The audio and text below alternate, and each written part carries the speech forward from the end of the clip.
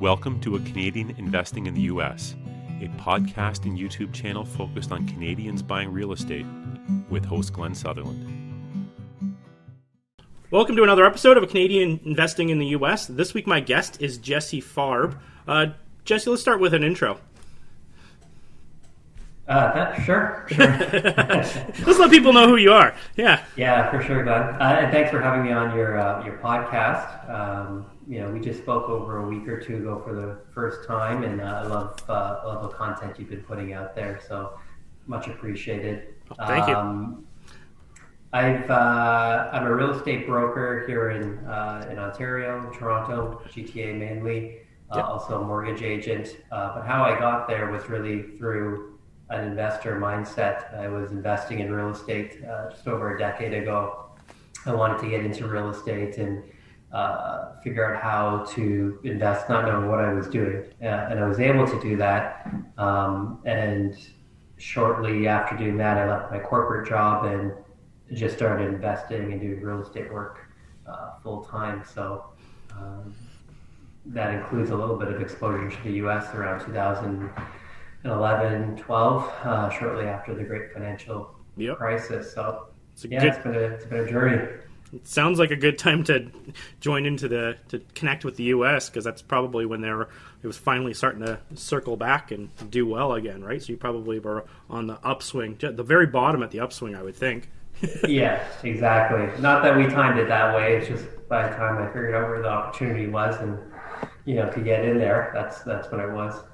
I only found this out years later when I was a very small boy. My parents had rented a cottage not too far from Toronto. Yep. It must have been, 5 or 6, and we get there. They rented it for a week or whatever, and I remember talking with my mom. She relayed this story to me. She said, "Well, how can we get to use this cottage right now?"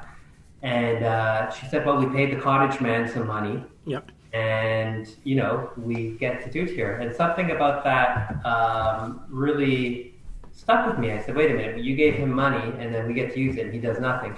That's how it occurred to me at whatever age, 4, 5, 6. And so that was my earliest inclination of this idea of creating residual income, creating time, money, freedom. So you bought your first rental property at the age of 6. Yeah, exactly. Yeah, beautiful cottage. No, nothing much happened, nor did I ever think about it for a long time. Yeah. There was a few events like that over my life, childhood that kind of spurred me to think I might have that might be where a passion is. Yeah. It wasn't until I was graduating university and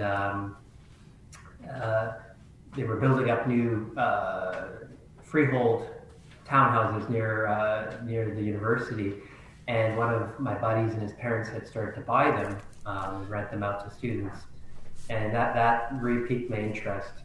And then we graduated, we were all in business school, and everyone had jobs lined up at different corporations, and I rented my first place, and I was talking to my buddies. I said, "Hey, what are you doing?" "Oh, I'm working downtown. I'm renting over here." "Oh, okay." Yeah. I'm doing the same thing. So in the end, two of us ended up buying a house downtown Toronto at the time. Queen and Bathurst wasn't the nicest area going back, but we did. It was central. The third buddy said, "I'm going to get engaged soon, but I'll rent a room, live with you guys for a year. We're just out of university." Yeah. Anyway, that's how it started. Borrowed money. Didn't need a lot back then, and shortly after we moved out, kept the property and took out a HELOC, and everything snowballed from there. So that was my first taste into actually not at the age of 6, but 21, 20, maybe 22 or so, getting started. Yeah, no, it's still a really early age to get started on all this. So you got that first investment down, and then where did that lead to your financial freedom plan? Where did you go from there? Well, there was no plan as such at that time. It was just it was more of an impulse and intuition, and where it led to was so we finished up the basement a little bit there, and we both had moved out, and we're just renting it out, and then took a HELOC out Yep. And two things happened. I'd have to check my calendar. Number one, I replicated what I did, but with a few different partners. Yep. Started to get my family involved, one of my brothers and another close friend. And we did the same thing with another property in Toronto, without the moving in part, although my brother had moved in. And around the same time, I had someone else I knew who was driving down to the U.S., to Michigan, in particular, and starting to buy, properties at 30, 40 cents on the dollar post-crash. Buying in bulk, discounted, which was all new to me. So from there was some JVs with him. So what was their strategy for buying these? Would they find them on the MLS, the wholesaling, doing their own direct marketing? How did this guy find these 30 cents on the dollar properties? It was through wholesalers or even at that time banks, like lender institutions who had the non-performing assets on their books, and negotiation really. Okay, well, you got buying one is what you do on MLS, but when you can put together some capital and buy 5, 6, 7, 8, 9, 10. So that's where they were coming from. And then there was rehab renovations to bring them up to rental standard. Now these properties were like $30,000, $40,000 at the time, and then you put $10K in for rehab, and so then you're all in $40,000, $50K. Okay. And these were outside of 8 Mile, north of 8 Mile, which is outside the proper city limits of Detroit, into the suburbs, like Warren, East Point, and that area. We knew that there was strong reinvestment because if you remember, the auto sector had collapsed before the housing sector a year or two prior, and federal government in the U.S. had allocated at the time, I believe, billions of dollars, like saying no, we're not letting the automakers die. So we knew jobs would be there. So then, what was the plan with these? Were you just were you buying them cash? Were you using financing? Was there refinances involved? How'd you kind of run through these? These were cash purchases, and the plan was hold them, collect the cash flow, and then after they're seasoned for a bit, go back to a lender and refi. So we're essentially trying to create an infinite return because counting a little bit of market appreciation over some time and stabilizing the portfolios, and then going back and getting some percentage of loan to value that would allow us to take 100% of our initial capital back out. And the first, we're buying in stages right now all at once, but the first few we were able to do that within, I want to say, like a year. And then we took that capital, you could recycle it and, buy more. But then it started to really take longer. Things were, recovering in the U.S. And so by the time we did the last refi, it was like 18 to 24 months out, I believe, from the time we had acquired it. But we did get all of our initial principal back out and then deployed it into, further transactions. So for your lending for these refis, did you were your properties appraising over $75,000, I guess, or did you have some sort of actual bank in Michigan that would actually work with Canadians? These were, I believe, hard money lenders at the time. So our rates then were high. They were actually lower than they are now for some of the things I've seen in the U.S. But it's all relative. So, it is. I mean, we're talking 2011, 12, 13, so it's quite some time ago. Yeah. Okay, then that's an exciting story. With buying all those properties with cash, I'm thinking, what's running through my head, I'm like, that's a lot of cash to come up with. So were you coming up with all the principals yourselves, or were you just raising money, or what were you doing to pull off these cash purchases? Everything, even from my first get-go into real estate's always been with partners.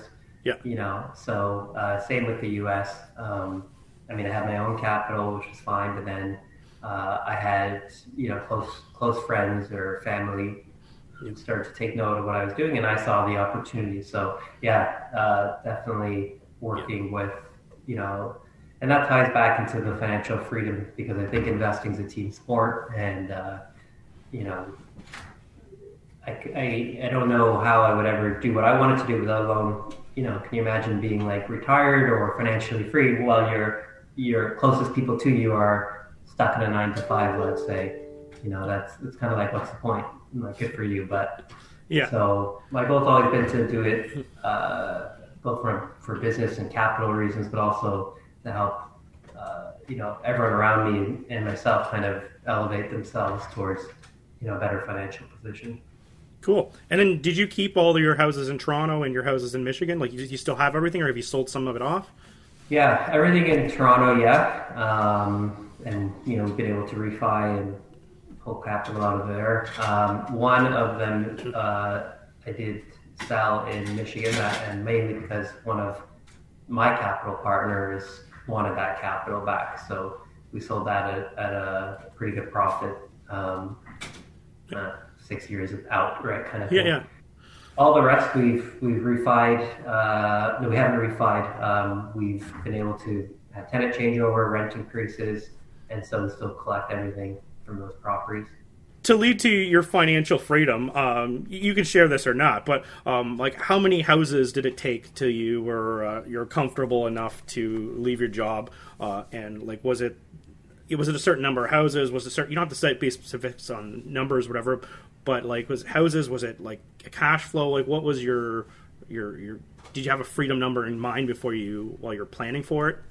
Yeah, sure. I for sure did have some metrics involved, and when I left my corporate job, which wasn't in real estate, I was in management, and prior to that, business development and marketing.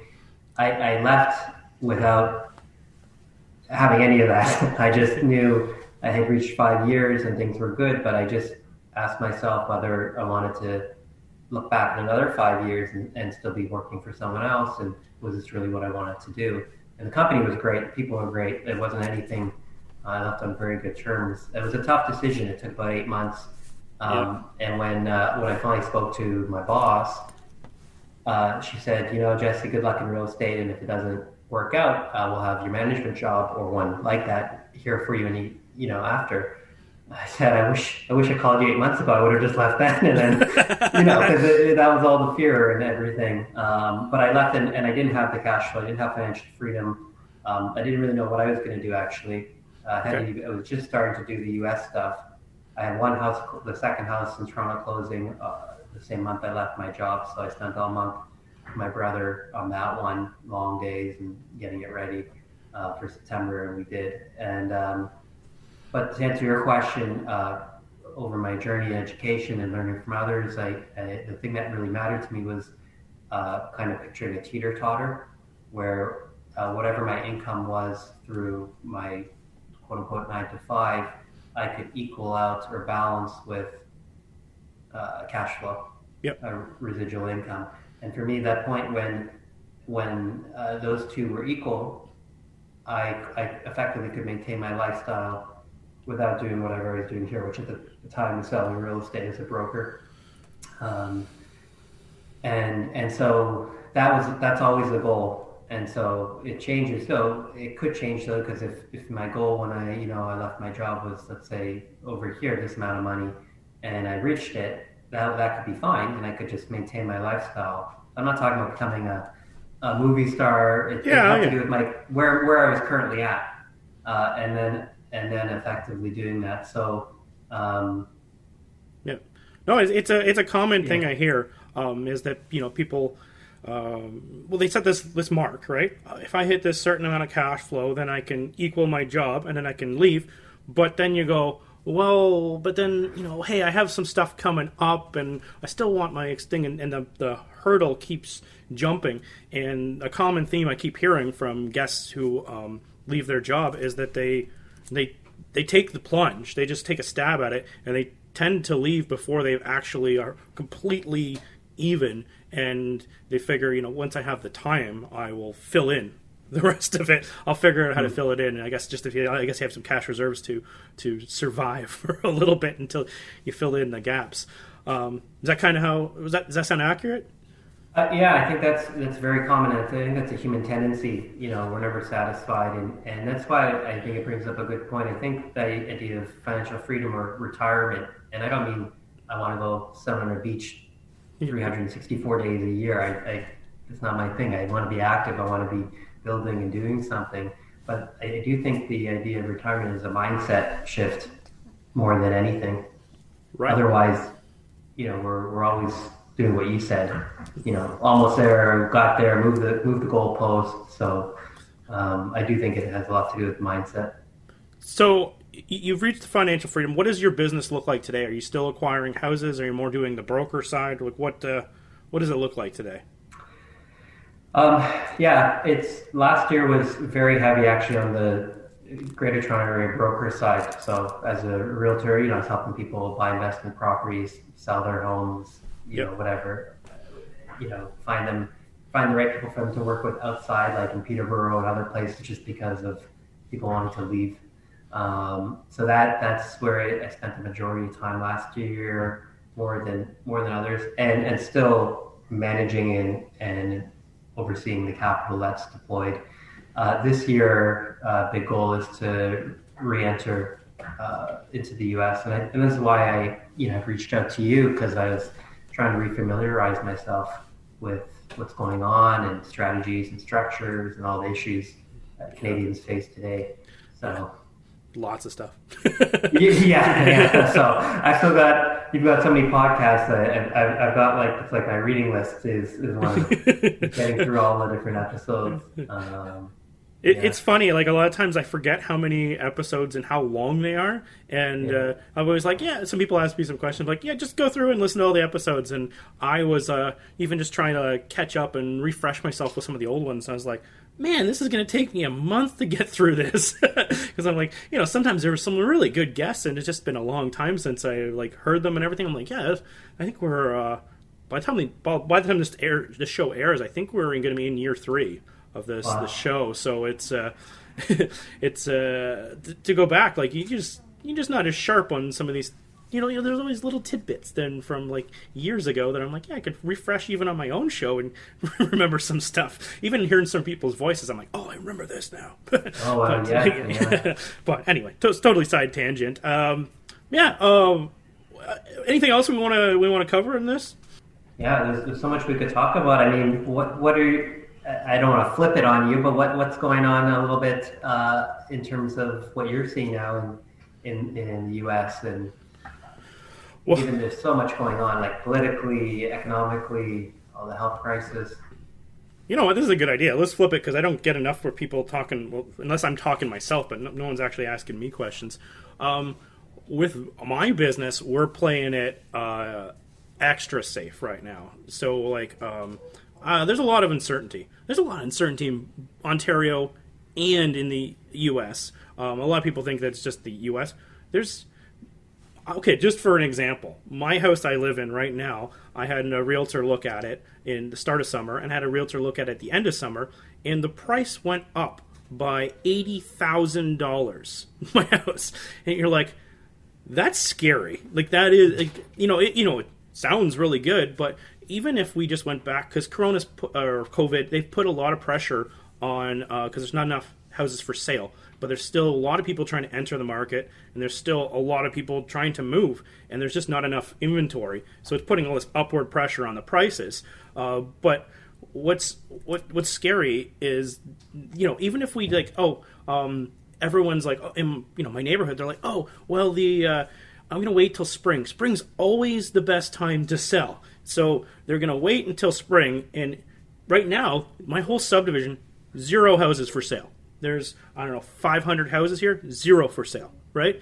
But you wait until spring, everyone's getting ready for spring, and the same subdivision is going to have 50 for sale, and it's going to change the pressure levels, right? And I think that a lot of people are going to be in trouble, even if it just goes back to pre-COVID prices, which would drop that same $80,000 back. People have refinanced and bought. The big thing this summer was buying boats. The boat prices went nuts. My friend was selling his boat that was 6 or 8 years old for more money, or the same money as he bought it for 6 or 8 years ago, which is insane because boats depreciate like crazy. But there's in these people are putting all kinds of upward pressure and they're spending the money is the problem. So it could be some problems here. Similar thing. I just use that because it's like right here and I have the actual numbers. But there's a lot of upward pressure and there's a lot of mortgage deferrals happening. So I'm just being extra careful in both countries. So my buying criteria is just getting very tight. I don't want to be doing long renovations as much as I used to do these. Some of them would take almost a year. Like we're doing huge, like gut down to the studs, rebuild everything, and that's a risky bit played right now, right? You go, well, the bigger the rehab, the better the price you're going to buy it at, and there's more spread in it, but for the timeline, I don't want to be in projects that long. I want to be in projects for like 4 months or less. So my timelines have shrunk, what I'm willing to do. I'm not willing to do the big rehabs anymore, at least to the same extent. And it's just being safer. And my 2021 is shrinking markets. I'm just, the bookkeeping and looking through the financials, it's just, I'm too spread, right? Because I'm working really in 5 markets, and in some markets we have several property managers, so you're like, it's just, there's so many portals to log into, there's so much stuff. So I've been like, let's narrow this down. And you're like, okay, well, I only have, say, some of the property managers, they're only holding like 2 of my properties. So you're like, well, they're small, right? They're in my opinion, like for what they're holding of me. So either I move those properties to a property manager that has a whole bunch of my properties, or maybe it's time to sell those properties, right? So, and that's where we're going. We're planning on exiting several markets and just focusing on 2 or 3. And there's different reasons for each one. Like what I always talk about on my show with each market has its perks. Some of them cash flow like way over the top, and some of them, but they don't appreciate it all. And then there's markets that are the opposite, and they get like all appreciation and no cash flow, and I don't even touch those ones. Or there's the ones that are kind of hybrid, right in the middle, and you get a good cash flow and you get a good appreciation. And you know, those are good, but you still, I kind of, it's almost like doing mutual funds. They always say, like, diversify, so I just pick some different markets because they all work on different cycles. And so if you have certain cities get hit harder by COVID-19, for instance, there's more vacancy in some cities, like more the tenant mentality. More tenants don't pay in certain cities. In certain cities, the industries that the people are working in are just working from home, and that doesn't really affect them. And it also goes into what class of tenants, right, are you working with, right? So maybe those C-class tenants they're having trouble because they work in like as a teller, right? And there's a lot that right now in Canada it's effective, but right now in the States they're open, right? So for a bit, like when they did the first lockdown, the teller jobs disappeared, right? But the people who were working from home, who had more like B-class neighborhood jobs, they do fine. So even it's been like a kind of diversification. You want to go deep, not wide, but you also need to be a little wide so that all your eggs aren't in one basket, because everything's running in different cycles, especially, and they're like putting extra pressure on each thing, right, at certain points, right? So kind of spreading out, kind of playing it really safe. My goal for the last week of December was to get 5 properties, and I took like 2 days. I actually recorded a podcast while I was doing it, and I was talking about doing it. But I put in like 2 days of like 12-hour days of just looking through property after property after property. Look through like hundreds and hundreds of these wholesale properties. Right here I have all my corkboard and my whiteboard, and it was just covered. And the ones that were like, and I rated them, and I did my whole thing, and I put out about 12 of them, hit my criteria, and I put offers on them. To the wholesalers, because I don't even like to pay wholesaler prices. And I got 0.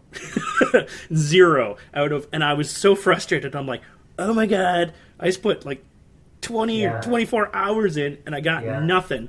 But you just keep pushing, right? That's the hard, like they always say this in books, but it's really hard to do. and you're like, okay, let's get back to the drawing board. Every deals keep coming in, and you're like, let's go through more. Let's go through more, and maybe we look at some different types of deals, right?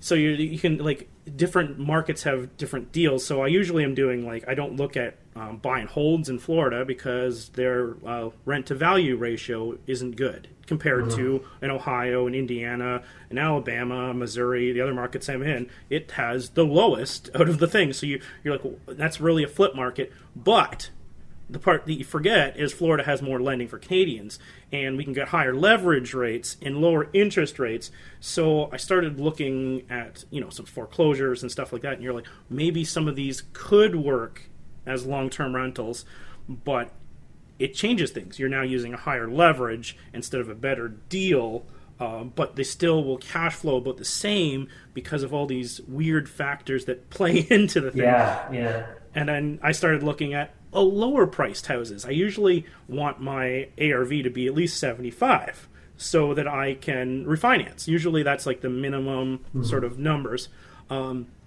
for after repair. I'll still buy houses for $5,000, but I want to make sure they're in a neighborhood that'll appraise for 75 when I'm done.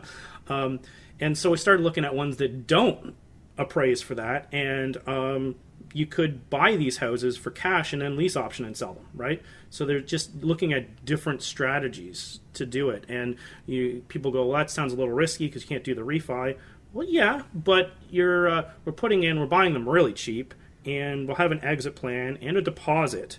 And when you start thinking about it, if you bought, like, say, a $20,000 house and you got them to give you a $3,000 or $5,000 deposit, percentage-wise, that's a really high percentage for a deposit, right? A non-refundable deposit. So it's one of those things you're like, and maybe looking at buying some Section 8 properties. I have a few Section 8 properties, but there's people selling them with Section 8 property. Also, if anyone's a pro on Section 8, I'd love them to come on the show, because I want to figure out how to more validate Section 8 when you're buying. Because people are like, oh yeah, it's Section 8, but I just don't. I've had my property managers set up Section 8, put Section 8 in, but for me to buy one with Section 8, I just don't really need to learn the process of how to verify that is legit, that those are Section 8 and not just regular tenants. Probably a super easy search, but I haven't figured it out. But yeah. But I do know that there's local Section 8 housing offices. They're not called Section 8 housing offices, but they're it's basically the city and municipality's local housing social assistance. But also the other one that I have seen is from people who are selling Section 8 properties is they can show you a copy of their rent payment, which comes basically from the U.S. government. So if they've got that, then at least it's one end of the line way to know that, okay, the tenant was verified at some point and the government's verified it, and But that's a very interesting idea with the Section 8 properties. I did find a lot of them are in the neighborhoods where we're not going to hit the minimum ARVs really for cash out or refi. So it is a way. It's guaranteed rent, or at least partially guaranteed rent. Yeah. And if they're in uncertain times, it might make sense to take them on.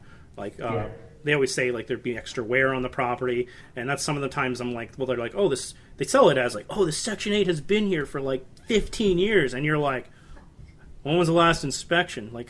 Who's been in this house? What shape is it in? That's actually it, and that's a very good point. My understanding is each city it's a little bit different on how. But the good thing about Section 8 actually is the voucher that the tenant gets for them to be there. They actually are required to meet certain criteria.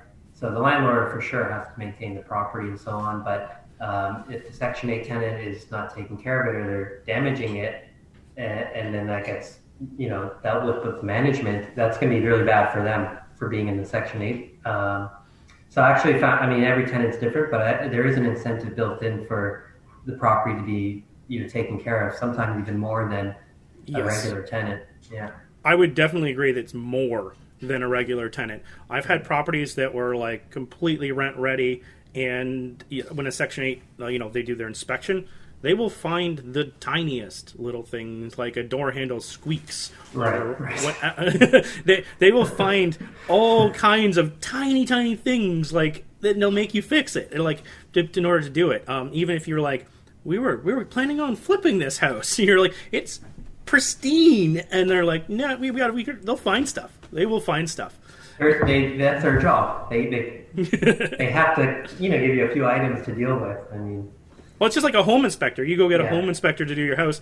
No matter what house, you could have it. Someone inspect it.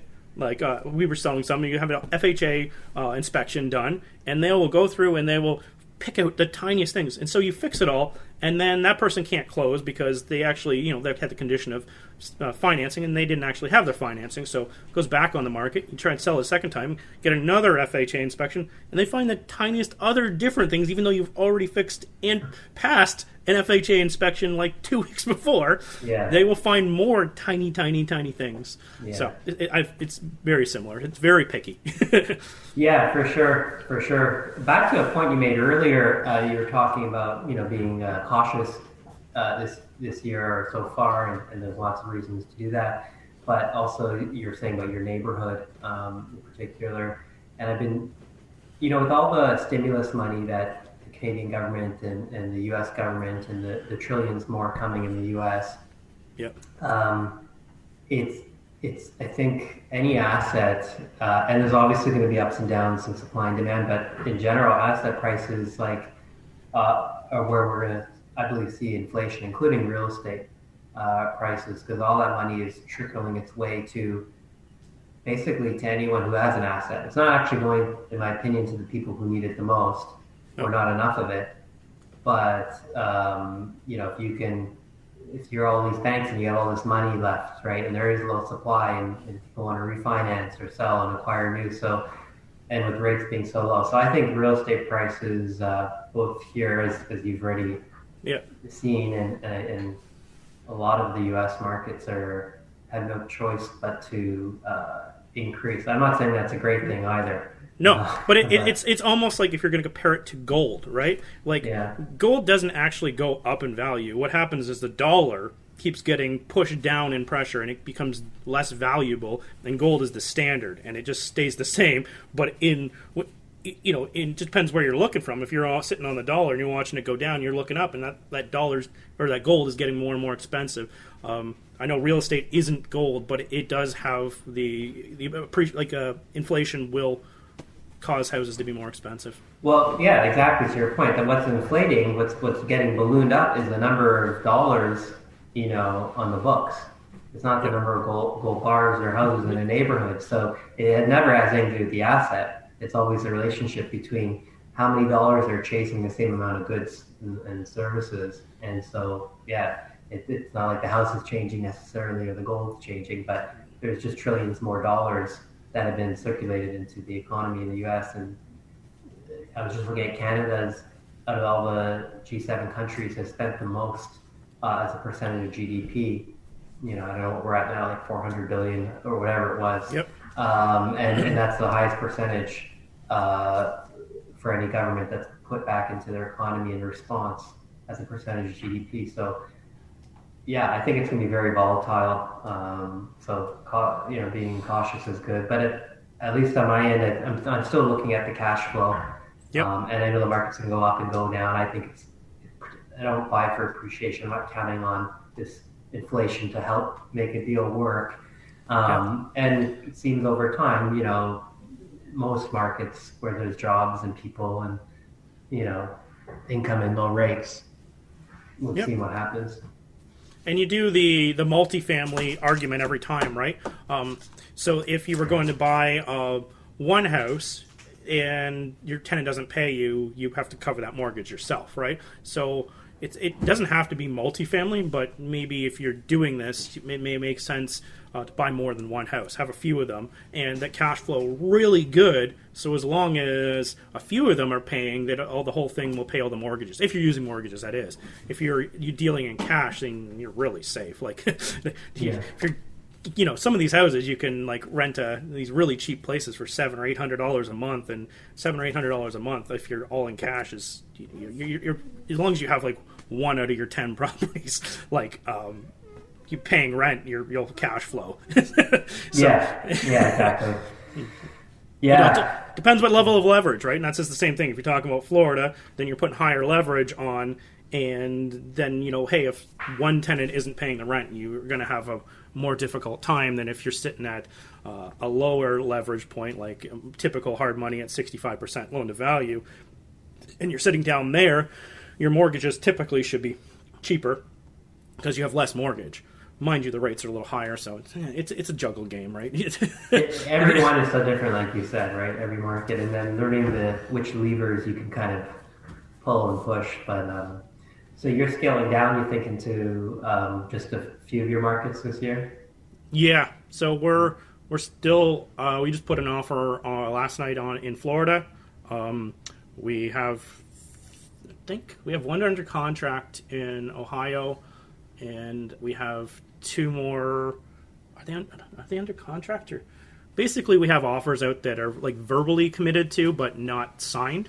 So basically, I have three in Ohio and 1 in Florida. Yeah, so we're still going, but I'm actively getting out of Indiana completely. They have a department there called BNS, and they make it very difficult to do renovations. We're doing a renovation and we just get slapped with fines for unsafe building, but we're like, it's under renovation. So it's this ongoing battle with them. So I'm like, I'm just not dealing with you anymore. You're not, you say you're an investor friendly state, but you make my life way too difficult. Right. So, and you have to go to these online courts to fight each little violation. And whereas most states, they give you a warning and then you fix the thing. They're like, oh, like you have a dumpster and it's on the sidewalk or something. And you're like, okay, well, let's get it moved. And you have 15 days to comply. Or, but there it's just like, here's a few $100 fine, right? And you got to go fight it. So I'm like, you know what? It's about the lowest hanging fruit. They have amazing landlord laws and a lot of amazing things there, but just the one thing just bothers me so much. I'm just they're going to lose me. They're going to lose me. I'm going to stop fixing up their neighborhoods. They're lost for sure. Yeah, for sure. Yeah. Anyway, Jesse, we talked way longer than I was expecting to talk, but it was good. Like, we went into some other interesting spots that we don't normally talk about, which is good. I think there's a lot of value in this show. I don't know if I might even break it into 2 because it's almost like we almost changed gears and went a different way halfway through. But thanks for coming on the show. If people wanted to get a hold of you, have a conversation, track you down, how would they do so? Oh, good question. I guess the easiest way would be send me an email. It's jessefarb@gmail.com. JESSEF like Frank, ARB for Bob. I mean, I'm just thankful to be on the show. I'm glad we could chat and I could pick your brain and I could share a little bit about my story. So definitely looking forward to hearing your other episodes and talking again soon. Awesome. Thanks so much.